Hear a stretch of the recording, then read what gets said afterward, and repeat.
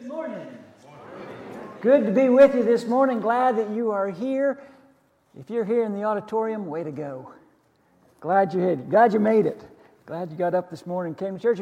If you're joining us online, way to go. Glad that you're here. I appreciated George's prayer this morning as we began. So much going on in the world. So many of our family they're sick and struggling. And then you look at the storm that's bearing down, and we've got some connections there as well. We all know what those storms are like, and we've got some people that we love they're in the path of that thing. And then you think about what's going on in Afghanistan, and where could we go but to God? Situations like that. So keep praying about all those things. Also, an exciting day. It's Bible Sunday. That's an opportunity that we have. And if you're online with it, it's an opportunity that you have. Every penny that we collect today is going to go towards putting Bibles in the hands of people that need God's Word. Supporting our missionaries, and these are men and women that we know personally, that we have connections with. So take advantage of the opportunity to go online and click on that link that'll help you to know how to do that and be a blessing. So, lots of good things going on. I want to start with a story that I heard about a 6th grade teacher who was challenging her math class one day with a math situation. She said, a very wealthy man passes away and he leaves $10 million. 1/5 of it he leaves to his wife. 1/5 he leaves to his son. 1/6 he leaves to his butler. And the rest goes to charity. What does each get? There's a long silence. A little boy in the back finally raised his hand and said, a lawyer? Which is about right, isn't it? That's about right. How do you decide what to do with what's left to you? How do you decide how to manage what you've been entrusted with? Because sometimes it can be pretty complicated and it can get pretty confusing.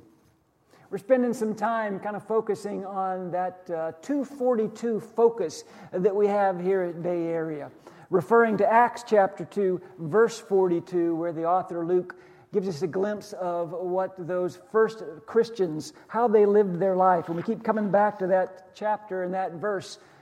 They devoted themselves to the apostles' teaching, to the breaking of bread, to the fellowship, and to prayer. Fellowship, to the breaking of bread, and to prayer.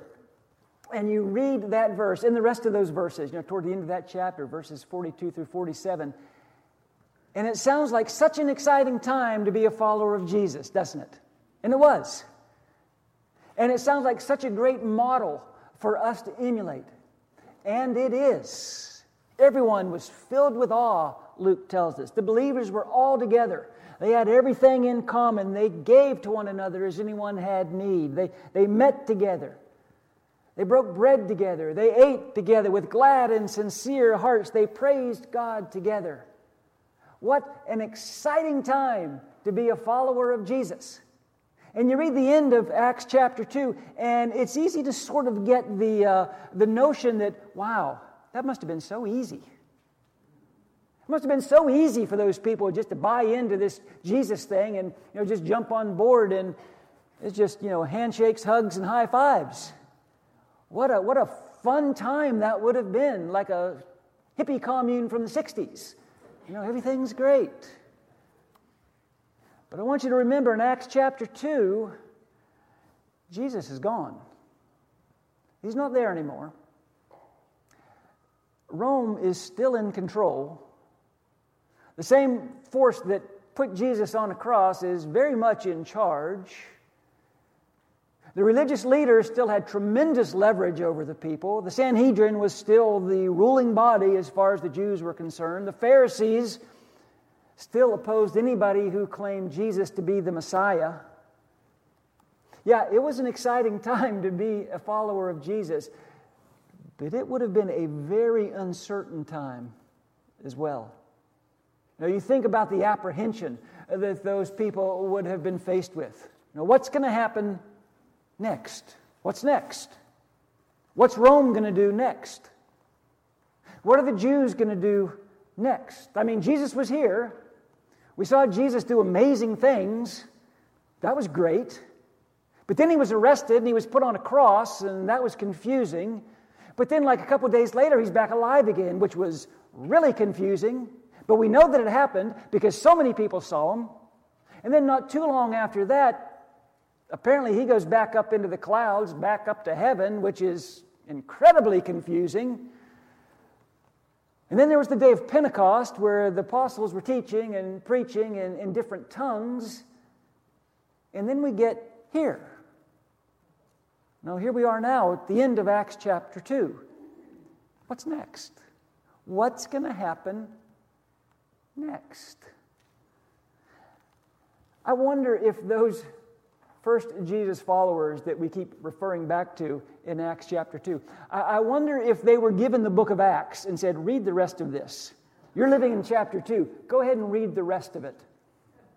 I wonder if they could get a glimpse of what really was next. I wonder how prepared they would feel for what's next.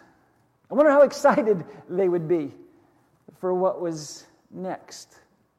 And I'm sure they would have felt very inadequate and a little bit confused, probably somewhat fearful, and yet I'm convinced that even though they probably might have felt a little bit limited, I'm convinced they knew they served a God that was limitless because of what they were devoted to. They devoted themselves to the apostles' teaching, to the fellowship, to the breaking of bread, and to prayer.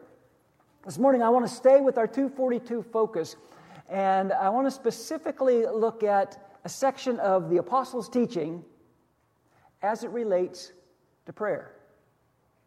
If you were in Paul's class this morning, I was in the lobby and I was listening to Paul's class. Last week I kind of joked about, boy, Paul was like preaching my sermon in his class. Paul said today, I'm sitting in the lobby, and he says, well, we're going to talk about prayer.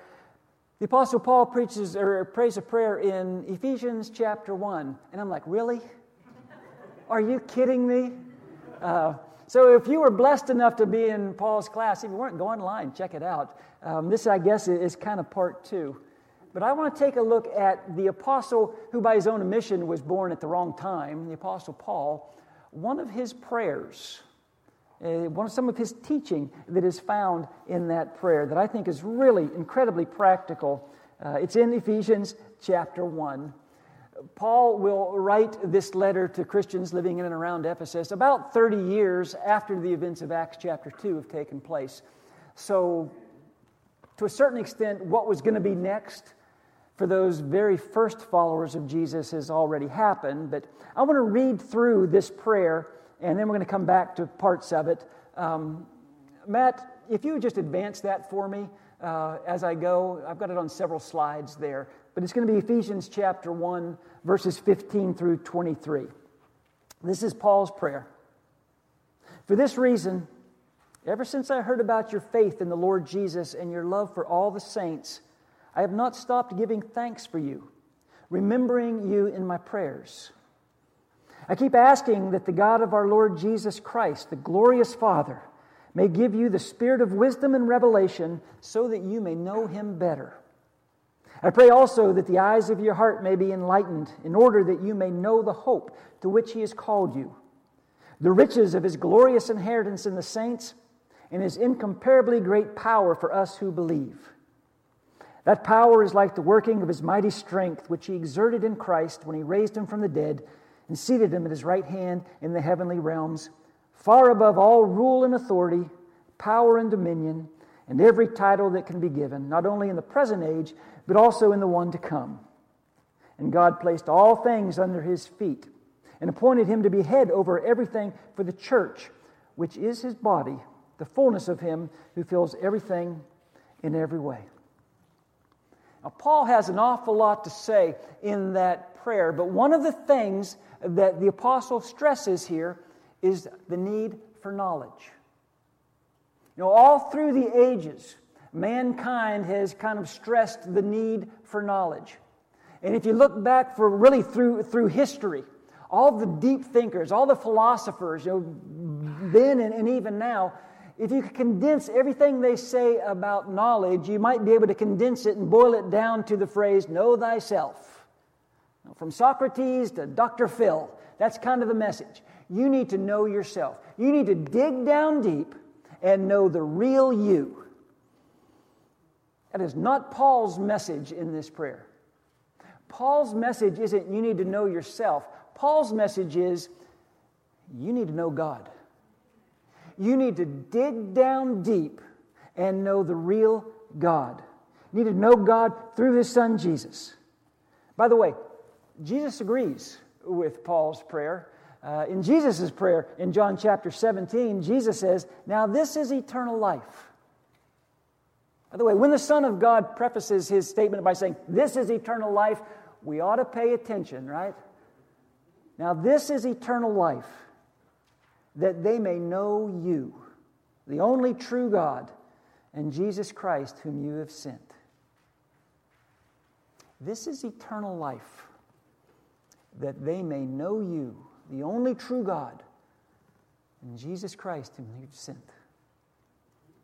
I think one of the reasons why so many Christians find themselves in kind of a stunted Christianity is because we've allowed ourselves to settle for just a shallow and a superficial knowledge of God. We've allowed ourselves to be comfortable with knowing just a little bit about God.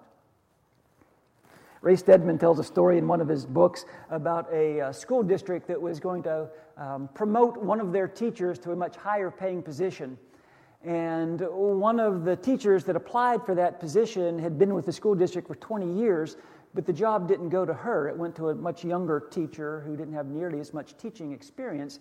And this older woman was pretty upset about that. And she went to see the principal, and she said, I should have been hired for that position. I have 20 years teaching experience. And the principal said, no, you don't. You have 1 year experience, and you've done it 20 times. And of course, what he's saying is that woman hadn't grown any. She hadn't developed her skills. She was no better a teacher today than she was 20 years ago. She was comfortable where she started. And that's pretty much where she stayed. You know any Christians like that? You know any Christians they've been followers of Jesus for 5, 10, maybe 20 years? And they're no deeper in their knowledge or their understanding of God than they were when they began their journey.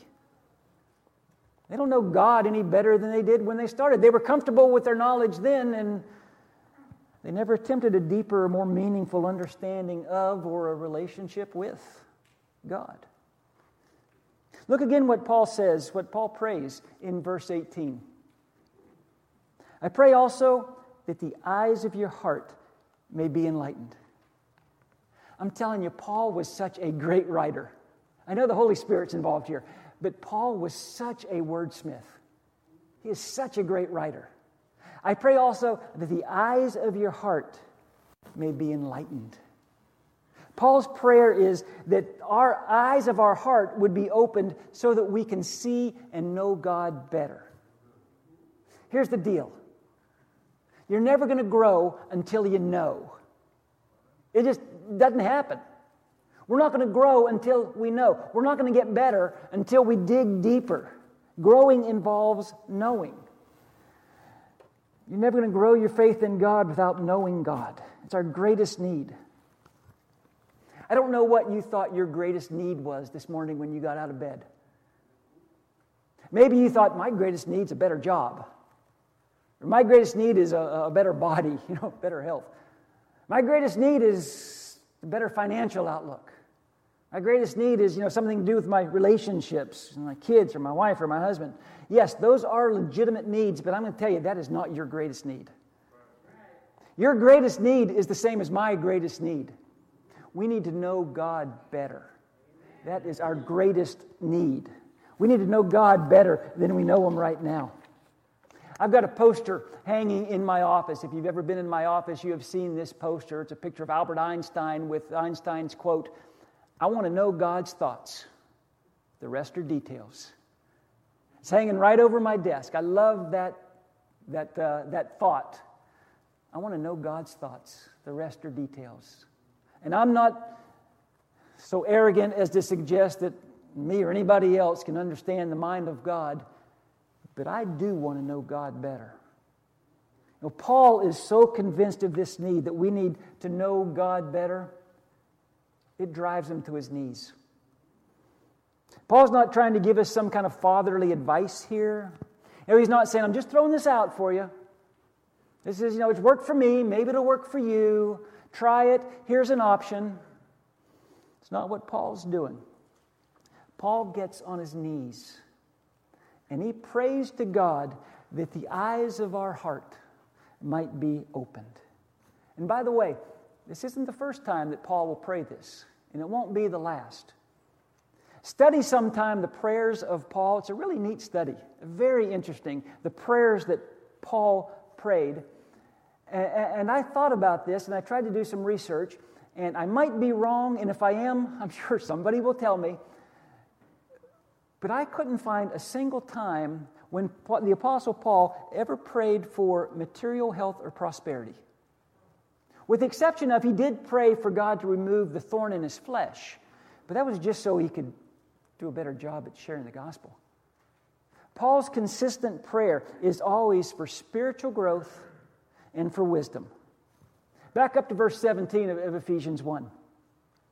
I keep asking that the God of our Lord Jesus Christ, the glorious Father, may give you the spirit of wisdom and revelation.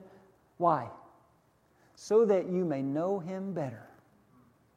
Paul says, I want God to give you the gift of the spirit of wisdom and revelation so that you may know Him better. And then Paul would write this in Colossians chapter 1. So we have continued praying for you ever since we first heard about you. We ask God to give you a complete understanding of what He wants to do in your lives, and we ask Him to make you wise with spiritual wisdom. Then the way you live will always honor and please the Lord, and you'll continually do good, kind things for others. All the while, you will learn to know God better and better.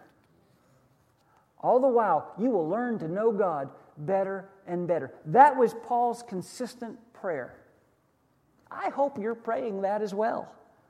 Now, there's a certain level of appreciating and knowing God that only comes on our knees. That only comes when we humble ourselves before the Lord and allow the Holy Spirit to speak to us and work through us, to open the eyes of our heart as we go deeper into the understanding of God. And what exactly happens next then? If that's Paul's prayer, if that's our prayer, that God opens the eyes of our heart, what's next? What can we expect to happen when God begins to open the eyes of our heart? What are we going to know? What are the kind of things that we're going to be sure of? Let me share with you a couple thoughts. Pretty simple, but I think pretty significant. I'm going to stay right in Ephesians chapter 1.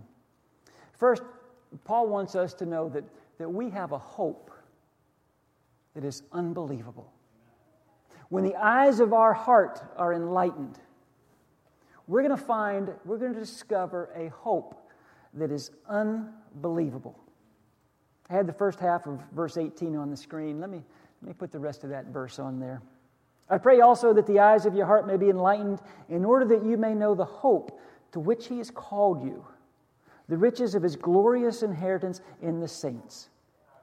Growth in the knowledge of God is going to enable us to know the hope to which God has called you. And when Paul is talking about hope here, he's not talking about some pie-in-the-sky wish list. He is talking about this unbelievable assurance, this promise that we have. He's talking about the working of the Holy Spirit in our hearts. Romans 15:13, another one of Paul's prayers, by the way. May the God of hope fill you with all joy and peace as you trust in Him, so that you may overflow with hope by the power of the Holy Spirit. This hope isn't just a hope for the future someday, although God provides that as well. This is a hope for life right now. This is a hope for leverage over life right now, when we all know how hard life is right now. This is Holy Spirit-inspired hope. Apostle Peter would call it a living hope.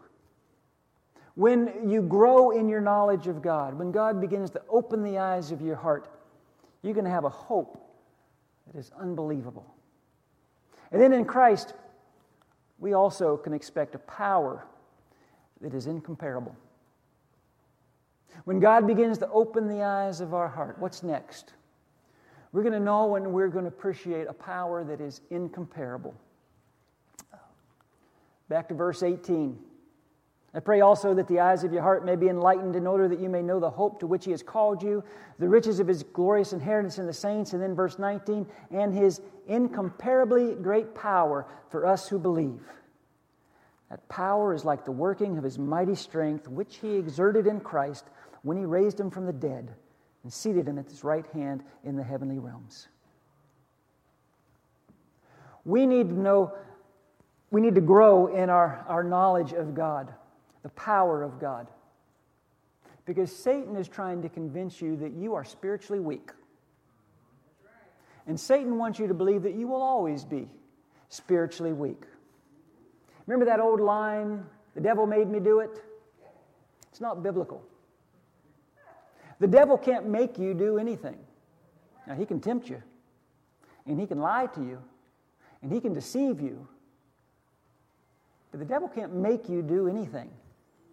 And one of the things that the devil is going to try to deceive you of is whatever that problem is that you're stuck in, whatever that addiction is that you're struggling with, whatever that sin is that just, it doesn't go away, it's never going to go away. That's Satan's message. You're always going to wrestle with that. You're never going to be better. You're never going to get past it. It's always going to be there. And listen, that's a lie. That is a lie of Satan, because we have a power that's incomparable. Look again at verses 19 and 20. What kind of power is available to Christians? That power is like the working of His mighty strength, which He exerted in Christ when He raised Him from the dead and seated Him at His right hand in the heavenly realms. What kind of power is available to you as a follower of Jesus? Resurrection power. Paul would say in Philippians, I want to know Christ and the power of His rising. That same power that raised Christ from the dead is available to us. The more we get to know God, the more we're going to realize that we have a power that is incomparable. God never intended for you to be a 97-pound spiritual weakling. And the days of Satan kicking sand in your face, those days are over. Because we have a power that's incomparable. And by the way, you don't need to worry about the defeated powers ever coming back and staging a coup. Because when we grow deep in our knowledge of God, here's another thing we're going to know. We're going to know that we have an authority in Christ that is uncontestable. His authority is uncontestable. And I'm pretty sure it's a word, by the way. I looked it up. Christ's authority is uncontestable. Back to verse 19. The power is like the working of His mighty strength, which He exerted in Christ when He raised Him from the dead and seated Him at His right hand in the heavenly realms, far above all rule and authority, power and dominion, and every title that can be given, not only in the present age, but also in the one to come. When God opens the eyes of your heart, you are going to know today what all of mankind will know someday: Jesus is Lord. Amen. When God opens the eyes of your heart, you are going to know that Jesus is Lord. His reign will never be undermined. His reign will never be outranked. His reign will never be overthrown. And what that means is the only power, the only influence that Satan has over you right now is the influence that you allow Satan to have over you right now, because Jesus is Lord. Amen. Jesus is Lord. Now, Satan threw everything he had at Jesus, and it wasn't enough. The power of hell wasn't enough. Jesus' authority is uncontestable. I don't know what's over your head right now. I don't know what you're dealing with, but I will tell you, whatever is over your head, it's under Jesus' feet. Because He's Lord. And then one more thing that we're going to know when we grow deep in our knowledge of God, and this is so great. We have a potential that is unimaginable. Our potential in Christ is unimaginable. Our vision, our mission is rooted in the knowledge of God, in the lordship of Jesus. And that knowledge is going to guard us against this temptation to kind of settle for mediocrity. It's going to keep us from phoning it in. Verse 22 of Ephesians 1. And God placed all things under His feet and appointed Him to be head over everything for the church, which is His body, the fullness of Him who fills everything in every way. Remember when Jesus was just getting ready to ascend back to the Father? The apostles are there and He told them, I want you to go everywhere. I want you to go everywhere and tell people about me. I want you to go tell people that don't know anything about me. I want you to make disciples. I want you to baptize them in the name of the Father, the Son, and the Holy Spirit. Then I want you to teach them everything. But before Jesus gave that great commission, remember what He told those men? All authority has been given me. All authority has been given to me. What does that mean? It means we're the church of Jesus Christ, and we don't live in fear. And we don't live in timidity. We should be acting boldly in the name of Jesus, attempting great things, because we know God. And our potential is unimaginable. You know, the Bible says that the church of Jesus Christ is built on a rock. Jesus is the Christ, the Son of the living God. The Bible says that the gates of hell aren't going to prevail against the church that Jesus established. God forbid that we should cower in fear before the big bad world. The big bad world ought to be cowering in fear before God's great church. Our potential is unimaginable when we know God. So, no wonder. It is no wonder that Paul prayed, open the eyes of our heart. Open our eyes to a hope that is unbelievable, to a power that is incomparable, an authority that is uncontestable. And God, would you open our eyes to a potential that is unimaginable? That's what you need to know today. That's our greatest need. Again, I don't know what you think your greatest need is. I don't know what you think your problem is today. But I'm telling you, it's not your job. It's not your family. It's not your neighbor. Your greatest problem is you don't know God well enough. It's the same as my greatest problem. I don't know God well enough. That's the bad news. Here's the good news. God desperately wants us to know Him better. He desperately wants us to know Him better. God has done everything He can so that we can know Him better. That's why Jesus came. He came to reveal the Father to us. If you've seen me, you've seen the Father. And the bad news is I don't know God well enough. The good news is, boy, God really wants me to know Him. God doesn't want us to plateau in our knowledge of Him. He doesn't want us to plateau in our worship of Him. He doesn't want us to plateau in our love for Him and our obedience. God is calling us to know Him better. And that's the part of the apostles' teaching that those early Christians were devoted to. They were devoted to that. They were devoted to that teaching. They were devoted to the breaking of bread and fellowship. They were devoted to prayer. Next couple weeks, we're going to talk more about prayer. But I'll end this morning by just asking, what are we devoted to? And how devoted are we? Are we devoted to the same things, the same truths, the same challenges that those people that we read about in all that chaos and all that confusion and all that uncertainty in Acts chapter 2, they made the decision while they were living a really hard time, in a really hard time, and they had a lot of challenges, they made a decision to be devoted to those things. My prayer is that we make that same decision to be devoted to those same things as well. Dave's got a song that we're going to use as a song of encouragement. If you're online with us, there'll be a place where you can get in touch and ask for prayers. If you're here in the auditorium, there'll be somebody here at the front of the auditorium. I'll be at the front of the auditorium. And if we can pray for you as a church family, we're happy and honored to do that. Let's go ahead and be standing. We'll sing.